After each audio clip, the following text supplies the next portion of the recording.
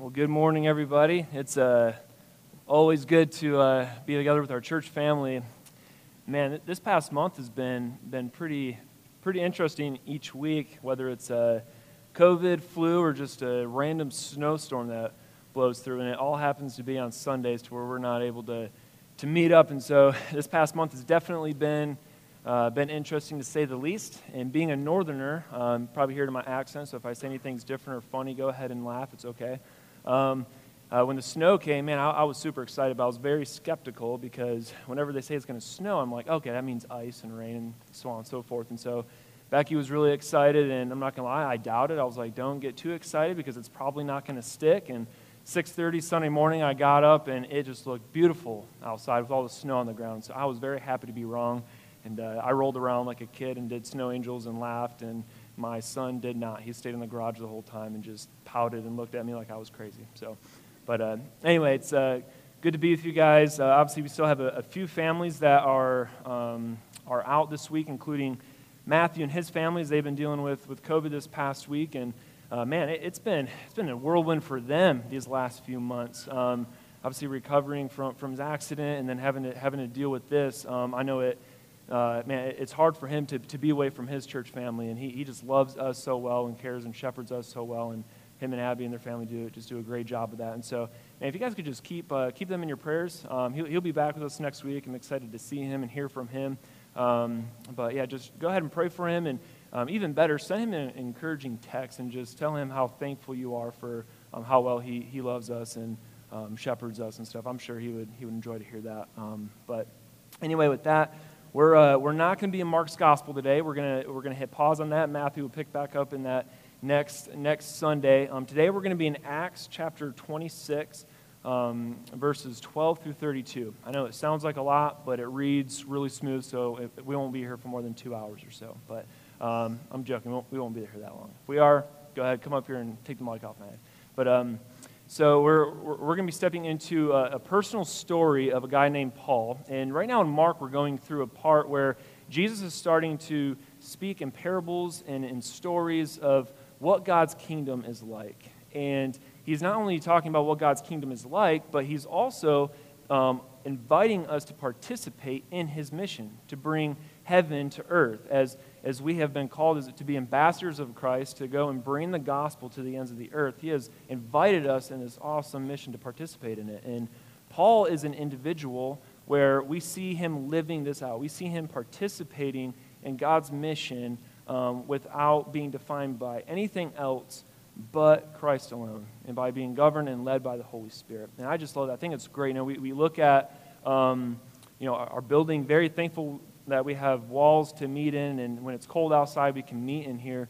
But man, this building doesn't define us. And in the last few months, you know that we have been trying to seek for a new meeting place, as we have to be out of the old cigar at the beginning of April. And it's been super crazy, but we have a great search team that's been doing a wonderful job, and we have actually a great opportunity, which is important for us to know, is February 6th and 13th, we're going to be doing a trial run, both of those weeks back to back over at Zen. So I think it's this way, like 50 feet across the railroad tracks behind me. There's a venue called Zen, and we're going to be meeting there the 6th and the 13th to see if it's going to be a good fit for us and a good fit for them as we move on to meet in the future. And so if you're newer here and you're like, wow, that's a lot of news. Yeah, it's been crazy the last few months or so, but we're excited for what God has planned for us.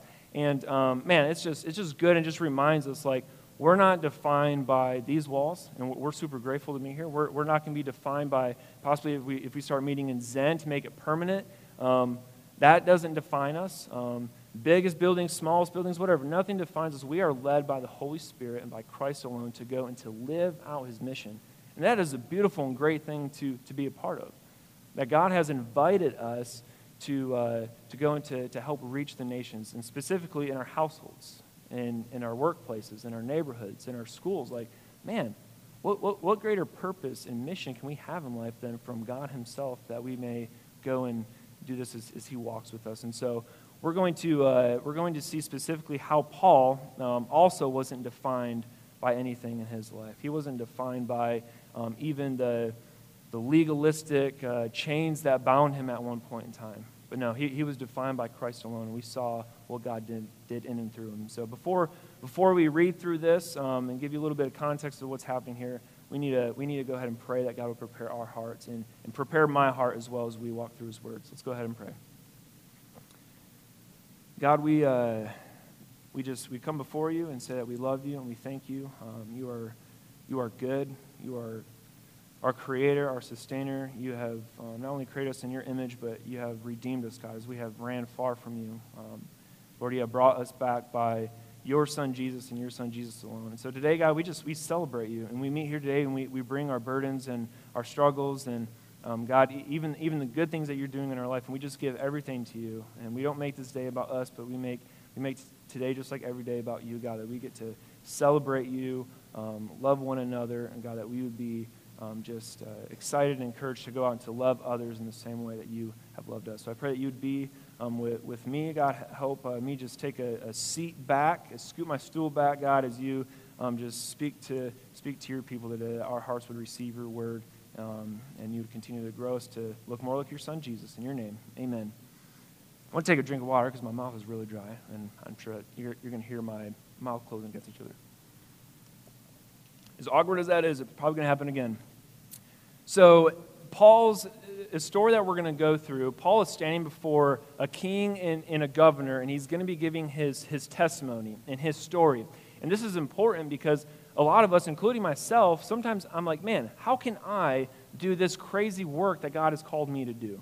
You know, we look at Paul and the other disciples and the churches that they planted, the craziness that they went through to see God do so many great works. I mean, you read throughout all the Bible and you're like, man, I can never imagine God, splitting a sea and allowing me to participate in that. I can never imagine God calling upon him to perform all these miracles and for me to participate in that. But man, we get to participate in things that are even greater than that. We get to participate in God himself working through us by the name of his Son Jesus and by the power of his Holy Spirit to bring dead hearts alive. People who are destined to spend an eternity under God's wrath, they now have the hope and the freedom to celebrate and worship Jesus, not only here on earth, but forever in eternity. And we get to be a part of that. And so Paul here, he is doing just that. In Paul's past, I'm sure a lot of you guys have heard about who Paul is, but he's basically what we call today a terrorist. He was one who he was super zealous and passionate of God's law. He wanted to uphold God's law to the extreme because in their beliefs, they knew, man, if we're not doing what God has called us to do, then the Messiah is not going to come. And so Paul not only was a very devout Jew, but he was a Pharisee, and he was someone who was very strict on his own life, to the point to where anything that anybody else was doing upon the laws the Jews had and the Pharisees had stacked on top of God's law, they would call that sin. They would call that blasphemy. And Paul was one who, when these Christians came around, these people who started following Jesus, and after Jesus was crucified and he rose again, that didn't stop him from moving. Instead, the Holy Spirit started saving thousands of people, and so Paul wanted to be a part of the plan to stop that. And so we see stories where Paul was chasing people to different towns, bringing them back to Jerusalem to put them on trial in the same way that Jesus was put on trial. We even see that Paul was the guy who ordered a man to be killed, Stephen. We see as the first Christian martyr here in Scripture. They laid their coats down at Paul's feet. He was the one who orchestrated that. And in a moment, Paul is going on his way to Damascus to grab more Christians to bring them back to trial. And something happens, and he's going to speak about that in a moment. But the important thing here is Paul is going to have a different story. And it's not that it's his story that's important, but it's God's glory in his story that is going to bring people from death to life. And we can all relate that. We all have a story.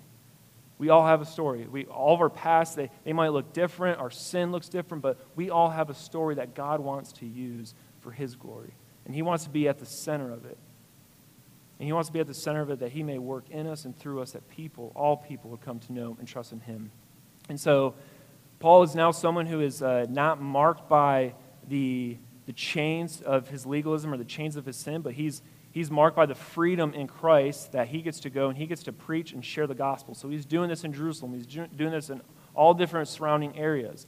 And so he goes to the Jerusalem temple. The Pharisees, that he used to belong to now arrest him, and they want to put him on trial. And so they bring him to Caesarea, and they bring him to the king, and then the governor comes, and they want to put him on trial. And Paul's like, all right, well, let me go ahead and give my story. Let me go ahead and share my story and defend myself for why I'm in these chains.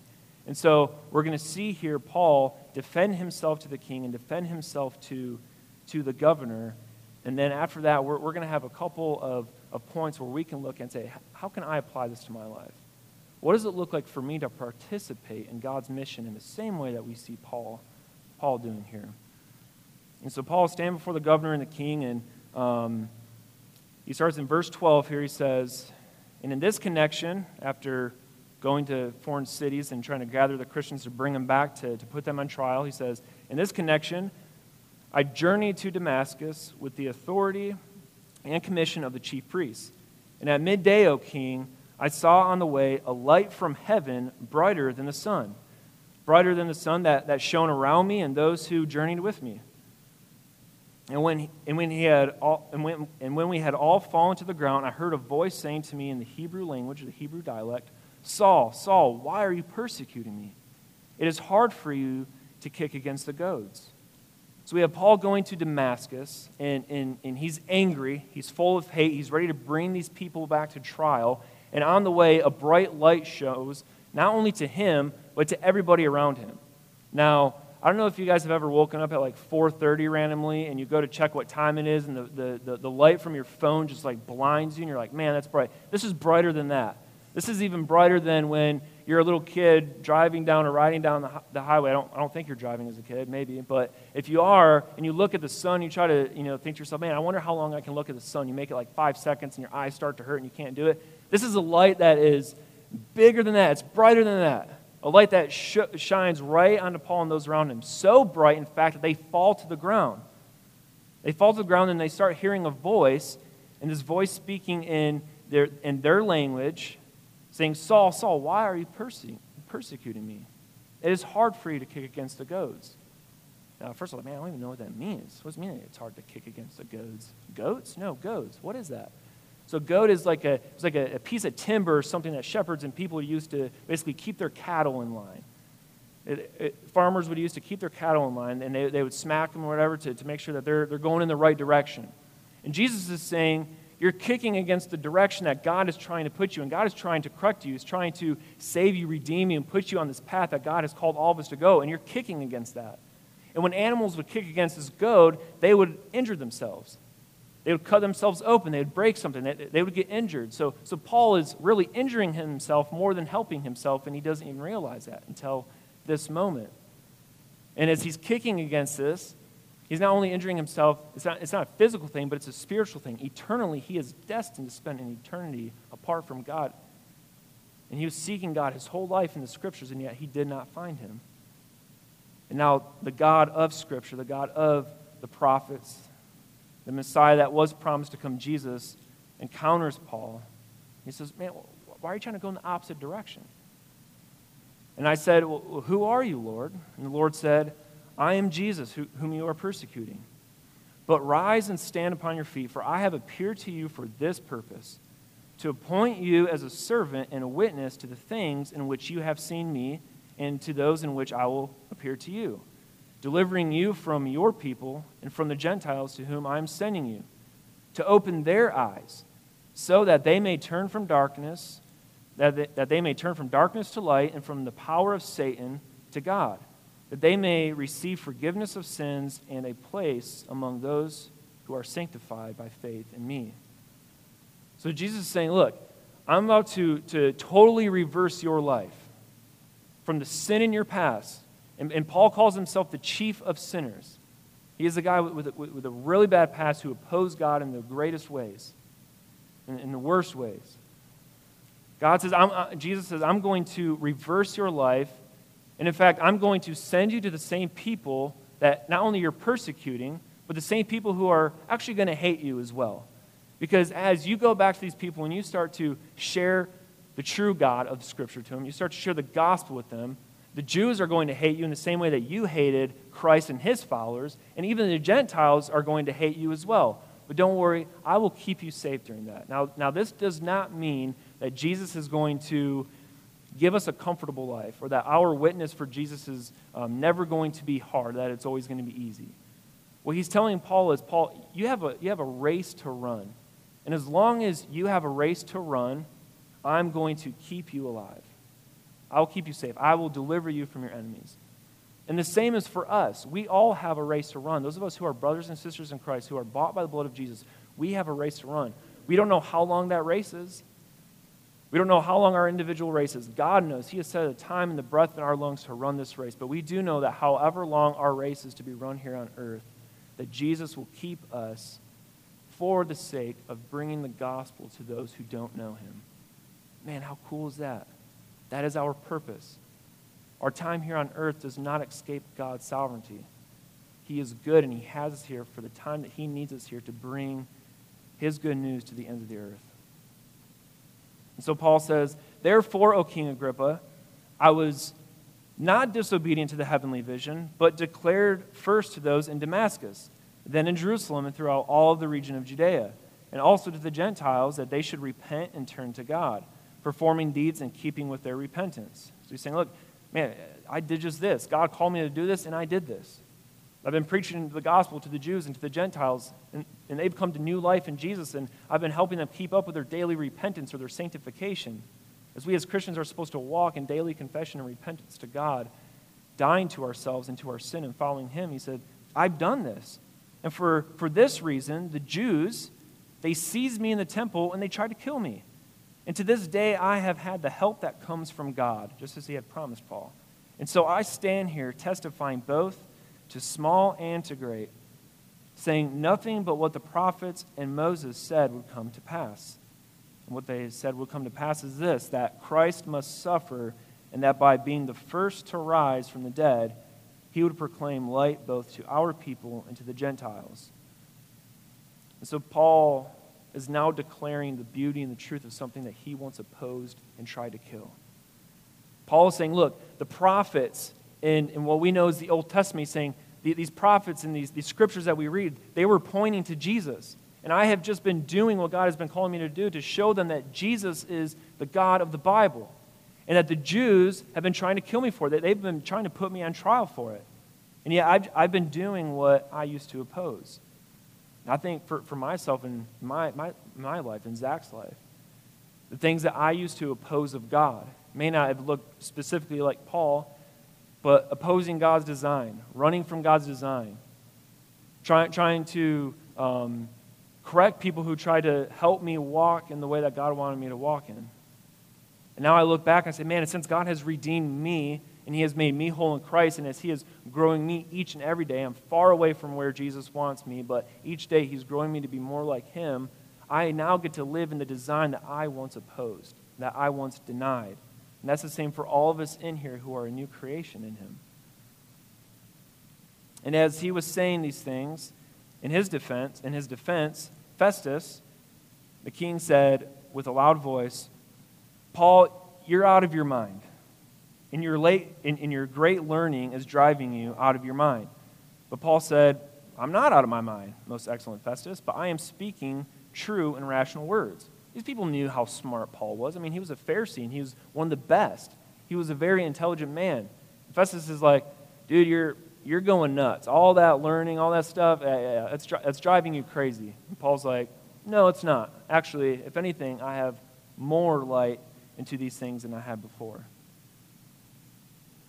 For the king knows about these things, and I speak to him boldly. He's talking about Agrippa here, or Herod.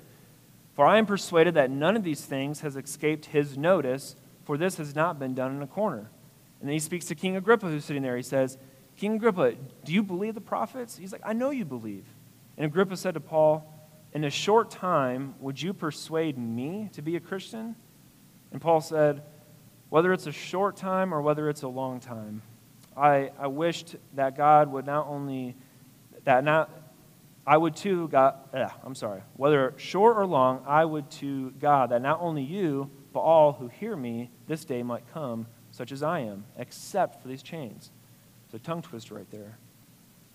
But in other translation, Paul is saying, I wish that not only you, but others who hear this message they would come to a saving faith in Christ.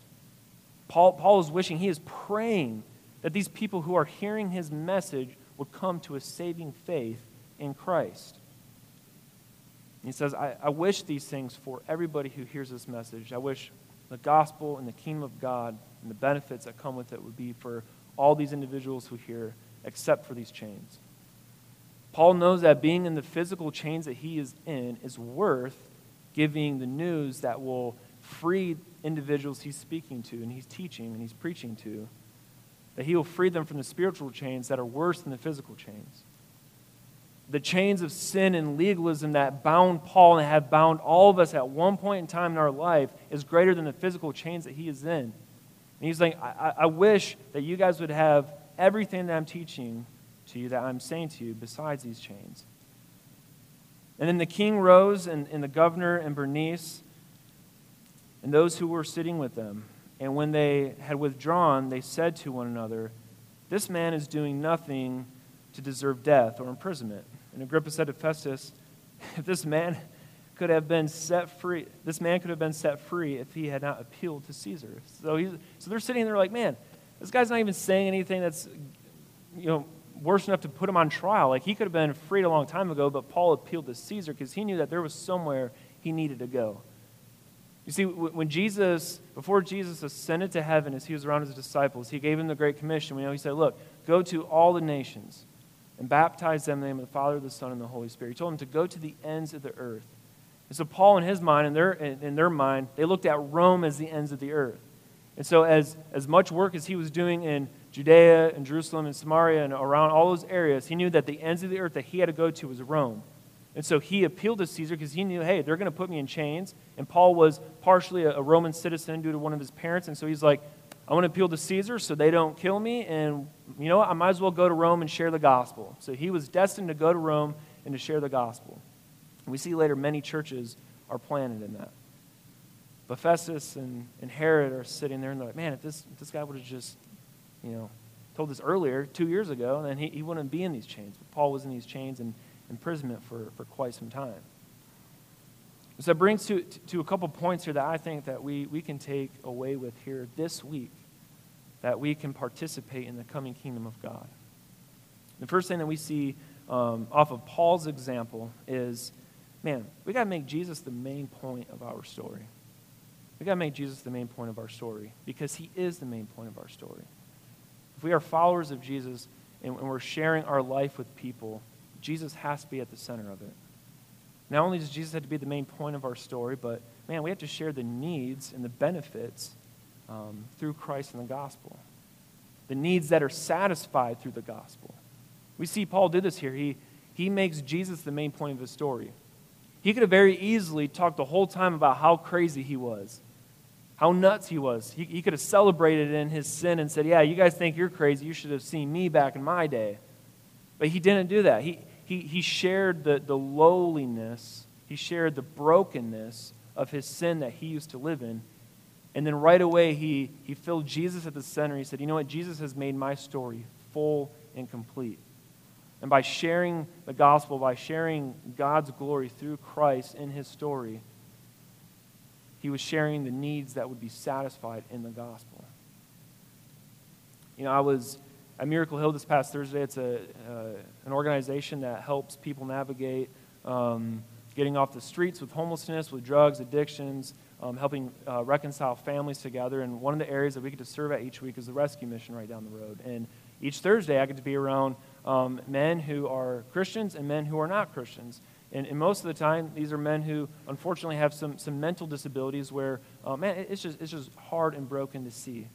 And there was this one gentleman this past week, and he wasn't a Christian, but he was super happy that we were there, and he thanked us for bringing food, and he said he had never been to the Bible study yet. And so when we got to our seats and we started going through a passage and sharing our experiences and our relationship with Jesus, he started inputting some conversations of like, I love to self-heal. I love, I'm really learning these things. I'm going to school. Once I get out of here, I'm going to start teaching people what it looks like to self-heal yourself, spiritually, holy, things like that. And none of those things are necessarily bad. Like we should do things to help, obviously, take care of our bodies and things like that. And But every single time we were wanting to talk about Christ and the needs of the gospel, he would raise his hand, and very, very nicely and generously he would talk about just his excitement for doing things apart from Christ. And man, it was one of the best conversations I had, because I didn't have to go on like some crazy defense. I was just able to sit there and be like, man, dude, like I got it. Like I used to live in those same ways. I used to, maybe not in the specific ways, but I used to want to care and build myself up and take care of my future and take care of my brokenness and my needs with my own self and my own ideas. And I was like, man, and I don't mean this out of disrespect, but those never satisfied my needs. Like I was just finding myself more empty and empty and empty. Like Jesus has satisfied me. Let me tell you what Jesus has done in my life that has helped make me whole again. To where not only is my life on a completely different path than what it was before, but I know that I have a greater purpose than I've ever had before. It's not like the guy right there, I'll believe in Jesus, I'll follow Jesus, but just the simplicity of sharing the needs and making Jesus the main point of our stories, man, I don't know if anything worked in that guy's heart, but I know hopefully he'll be back, because we had a great conversation, and I felt like he felt loved by me, and I know that he approached the conversation well. And so Paul making Jesus the main point of his story, man, that allowed him to share the needs and the benefits of the gospel. And we also see a second point here of what Paul was proclaiming, that as we're proclaiming Jesus in our story, as we're sharing him, we must preach the life, death, and resurrection of Jesus. We must preach that. Just as Paul on the road to Damascus, as he was telling of his conversion to the king and to the governor, he's saying, look, Jesus himself approached me. Like, I'm done talking about myself and what I've done. Like, Jesus is at the center, and let me tell you what he had done. He had told me what his mission was. He had told me what he had planned for me to do. And we know that in his other letters to the church, he says, the truth that we stand on is his life, his death, and his resurrection. That we preach Christ when we preach him crucified. That is what must come out of our story. That we have been reconciled with God through Jesus' life, through his death, and through his resurrection. And because we have life in him, now when we speak life with people and we live life with people, we must celebrate that. Because there is no hope for us outside of Jesus and what he has done for us. If he lived and died, but he didn't rise from the grave, we have no hope. But we have hope because God is alive now, and God is alive in us who call upon his name to be saved. So not only must our story proclaim the life and death and resurrection of Jesus, but, man, our daily repentance and faith must keep up in that and with that as well. As Paul was saying about his hope and what he hopes in seeing them saved, he's saying that not only would they be saved, but that they would keep up with daily repentance in their daily walk. Our stories preaching Christ crucified and Christ risen from the grave, if we're not walking in that ourselves, then we're contradicting the things that we're teaching. So before we preach Christ crucified to others with our life, we must preach it to ourselves. As weird as it is, get in front of the mirror every day. Pump yourself up. Preach Christ crucified yourself. I don't do that, but as I'm spending time with God, man, and I spend time in his word, he reveals to me, my sin and my brokenness, and still in the areas where he wants to grow me in and make me more like him. And through preaching Christ crucified to my heart and to myself, man, I'm able to go throughout my day, and as I walk into opportunities and conversations with people, man, I'm able to come from a place where Jesus is working in my heart, and I'm not just saying things that are contradictory to my lifestyle. So sharing Christ crucified, Christ risen from the grave, also preaching that to ourselves as we're walking in daily repentance. Thirdly, ask bold questions and prepare for rejection. Ask bold questions and prepare for rejection. Paul tries to go to Agrippa for his defense as Festus is like, man, your learning has made you crazy. And Paul's like, well, go ahead and talk to the king. He said, King Agrippa, do you believe the prophets? He's like, I know you got to believe. And the king's like, no, man, like, you think you're going to sit there in a short amount of time and, persuade me, convince me to become a Christian? Ask bold questions. Not in an arrogant way, but, man, out of a place of love and joy in your heart. As a football fan, if I meet somebody else who's a football fan, man, I'm going to ask them questions. I'm going to ask them questions about their team. It comes out naturally because it's something that I enjoy. And our relationship with Jesus is we're talking with other people and we're sharing life with other people and we're building relationships. Man, ask bold questions. Hey, I know you brought this up about religion or something. Like, Have you ever, heard this about Jesus? Or what do you think, when you hear about the name of Jesus? Like asking questions that open the door in a friendly, loving way to where that conversation can go further, whether it's in that moment or down the road. And also prepare for rejection. We've all been rejected in different areas of our life, friendships and, whatever. We've all been rejected in different ways, especially in teaching and preaching the gospel to people. There's been plenty of times where, even to my own family members, that breaks my heart. Where after 30 minutes of them, trying to ask me, share, like, what is the gospel? And I share it, I'm like, man, I felt like I did a great job, Zach. And they're like, no, I'm sorry, that's just not for me. I'm like, oh, that sucks. But prepare for rejection, knowing that our job is not to save people. Paul's mission here and what he was driving to do was not to save people. He knew that was only up to God. He knew that it had to take Jesus to meet him where he was at, to blind him, to redeem him. He knew that, man, it is only God who can change our broken, wicked hearts to follow him, to run to him, and to love him.